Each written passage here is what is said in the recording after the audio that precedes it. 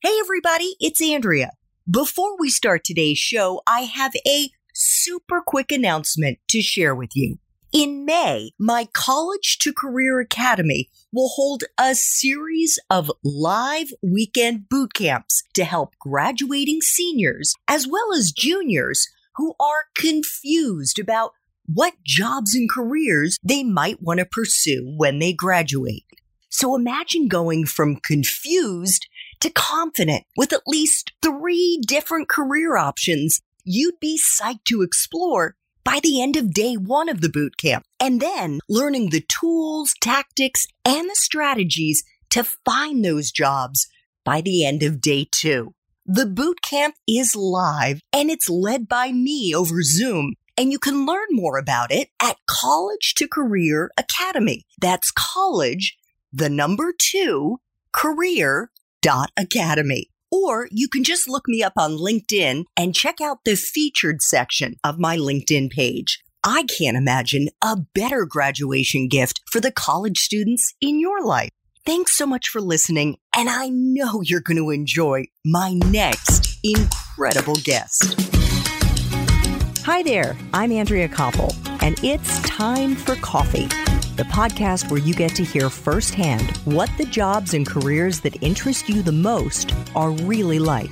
Hey there, Java Junkies. Welcome to another K-Cup mini episode of Time for Coffee. By the way, K-Cups come in 3 sizes, single, double, and triple shots, or roughly 1 minute, 5 minutes, or 10 minutes in length. So if you don't have time to throw back an entire caffeinated career conversation, these K-Cup mini episodes of T4C can give you a quick caffeinated fix, whether you're on the go or you only have a few minutes to binge. So grab your mug and take a chug, because it's time for a caffeinated career triple shot K-Cup with my guest, Michael Dickinson.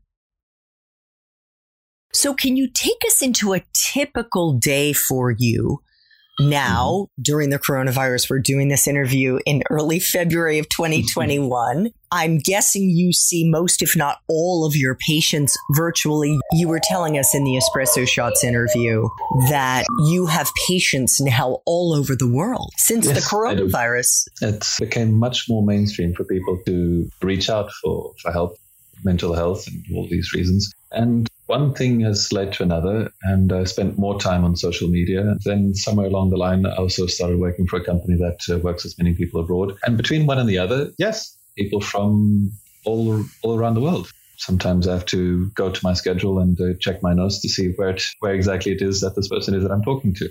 Because you log on the video and there's a person in their bedroom. Okay, hang on, let me check the notes. What country, what continent, what time zone? Okay, there we go. So what is a day like for you during the coronavirus? Well, during this particular lockdown, it will be waking up with my youngest son because he never sleeps very, very long in the morning. He'll always wake up for one reason or another. I'll get up with him, do breakfast, wait for everybody else to get up, walk the dogs, to hopefully take the kids out as well to get some fresh air. And then it will be either me or my wife starting sessions, which is also a practitioner. And then while one of us is working, seeing patients, the other one will play with the kids. This can sometimes be 1 or 2 sessions and then we swap. It can sometimes be a full day. And so it's kind of crazy, but at the same time just flies by. Whereas when you're hitting the books, when you're still in university, you keep hearing about how, as a therapist, you're not supposed to have an identity. You're supposed to be as much of a blank slate as possible so people can project whatever onto you. So very neutral sort of office, they know nothing about your life, ideally, etc. That has all gone right out the window with the coronavirus. Everybody who I talk to will at some point realize that I have kids running around the house. They will often have one of my dogs jump up onto my lap because one of them really loves to say hi to whoever it is that I'm talking to in the video. And so it's something I've just taken my stride, and sometimes might even be part of the odd session where somebody will say, I'm so bored, you at least have kids to go and play with. Well, yeah, that's kind of how you could look at it. But yes, so then I'll have my sessions, then clock out and go straight into playing with kids and dealing with whatever it is that they're going through. And if the weather's permitting, take everybody for another walk. And then it's time for dinner and hopefully peaceful night. Like that, the weeks just rocket by. So for those who haven't had a therapy session, and I've been in therapy since 2008. So actually it's 13 years now, because I believe I started in January of 2008 and have found it to be really insightful and very helpful to me personally. But for those who haven't had therapy, can you take us into the flow of a session? What is it like? What is the experience like for you, Michael?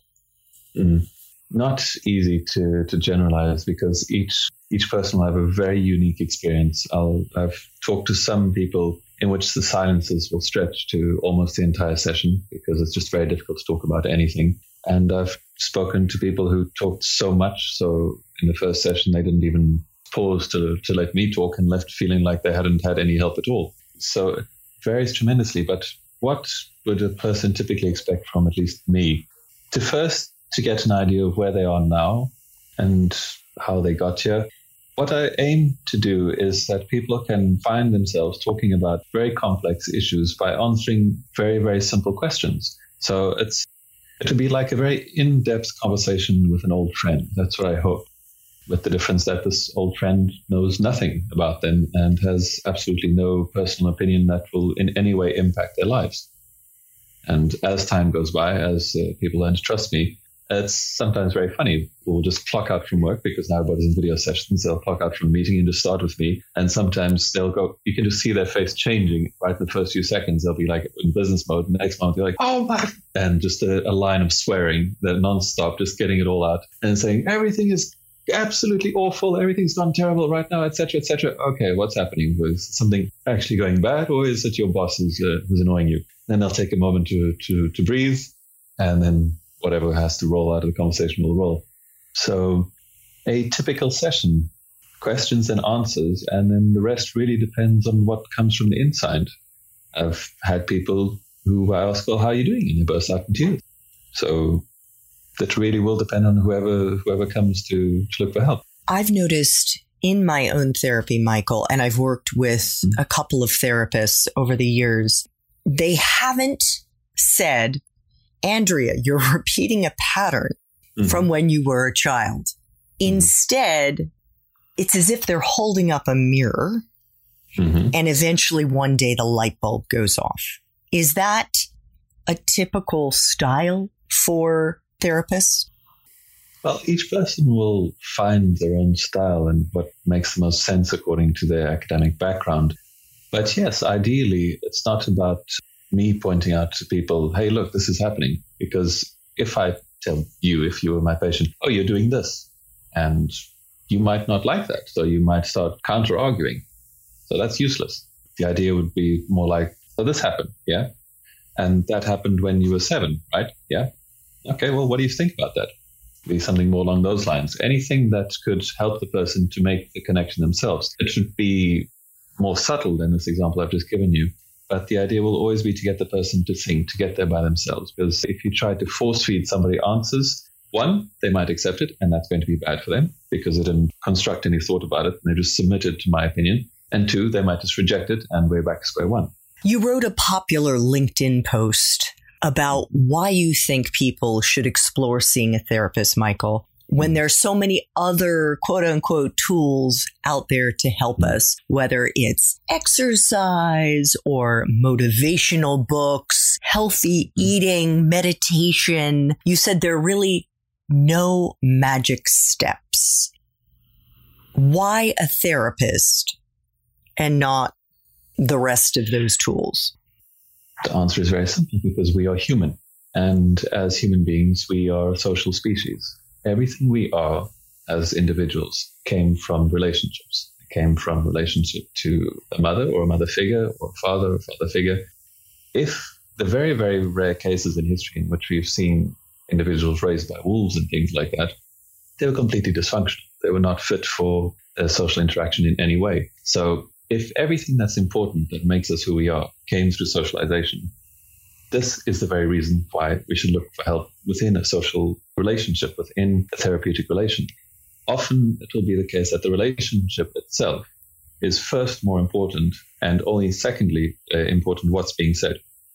The existence of somebody in your life who is completely judgment-free and just there to support you in whatever it is that you have to say can be incredibly powerful. What's the difference between this and self-help books and meditation, all that? Those other ones are done by yourself. You can meditate and imagine that you win the lottery or whatever, etc. And this is very comfortable. That's great. It's nice to have a foot rub. But what's that going to do towards helping you build a new understanding on something you've already spent so much time thinking? And what's the difference, in your opinion, between talking with a therapist, psychologist, versus your best friend or a family member?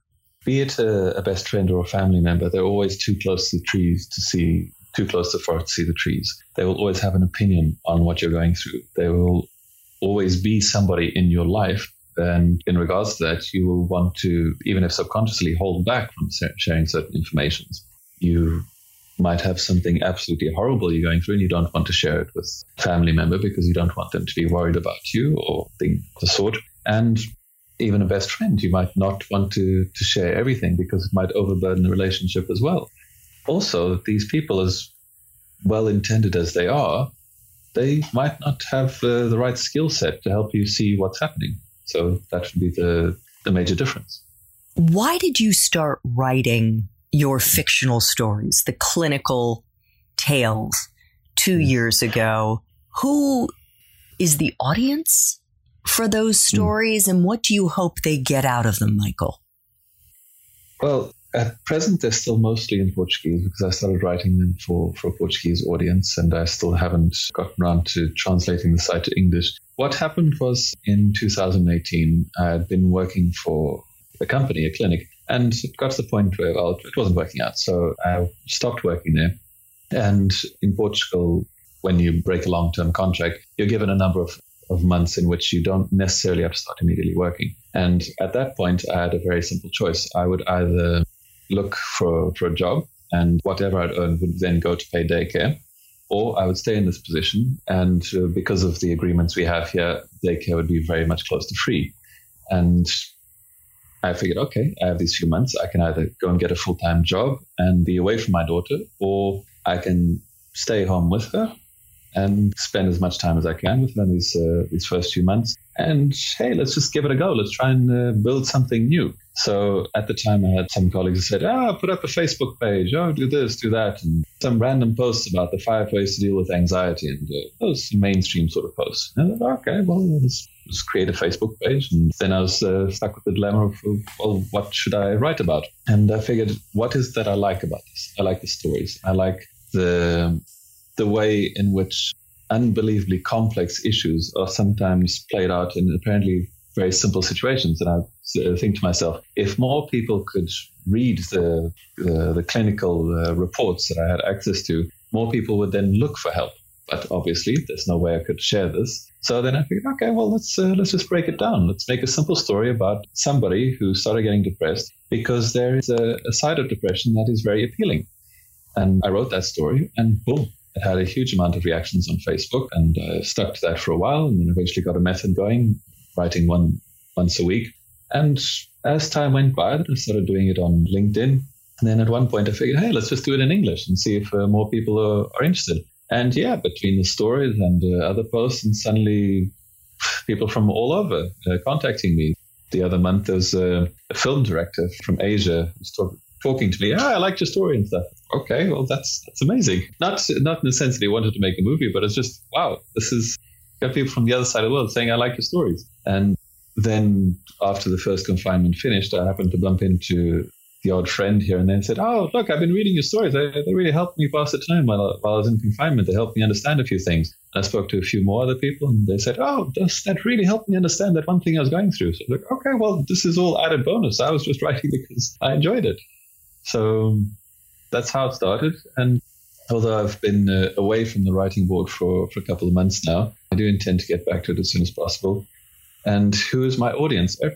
Everyone who wants to stop for 2 minutes and read a story, because I always try to make them 2 minutes long, and to just understand that even very complicated situations, when they're broken down, they make a lot more sense than they do at first glance. And of course, if they make more sense, there's more help available to people. It's easier to understand that there is a way out.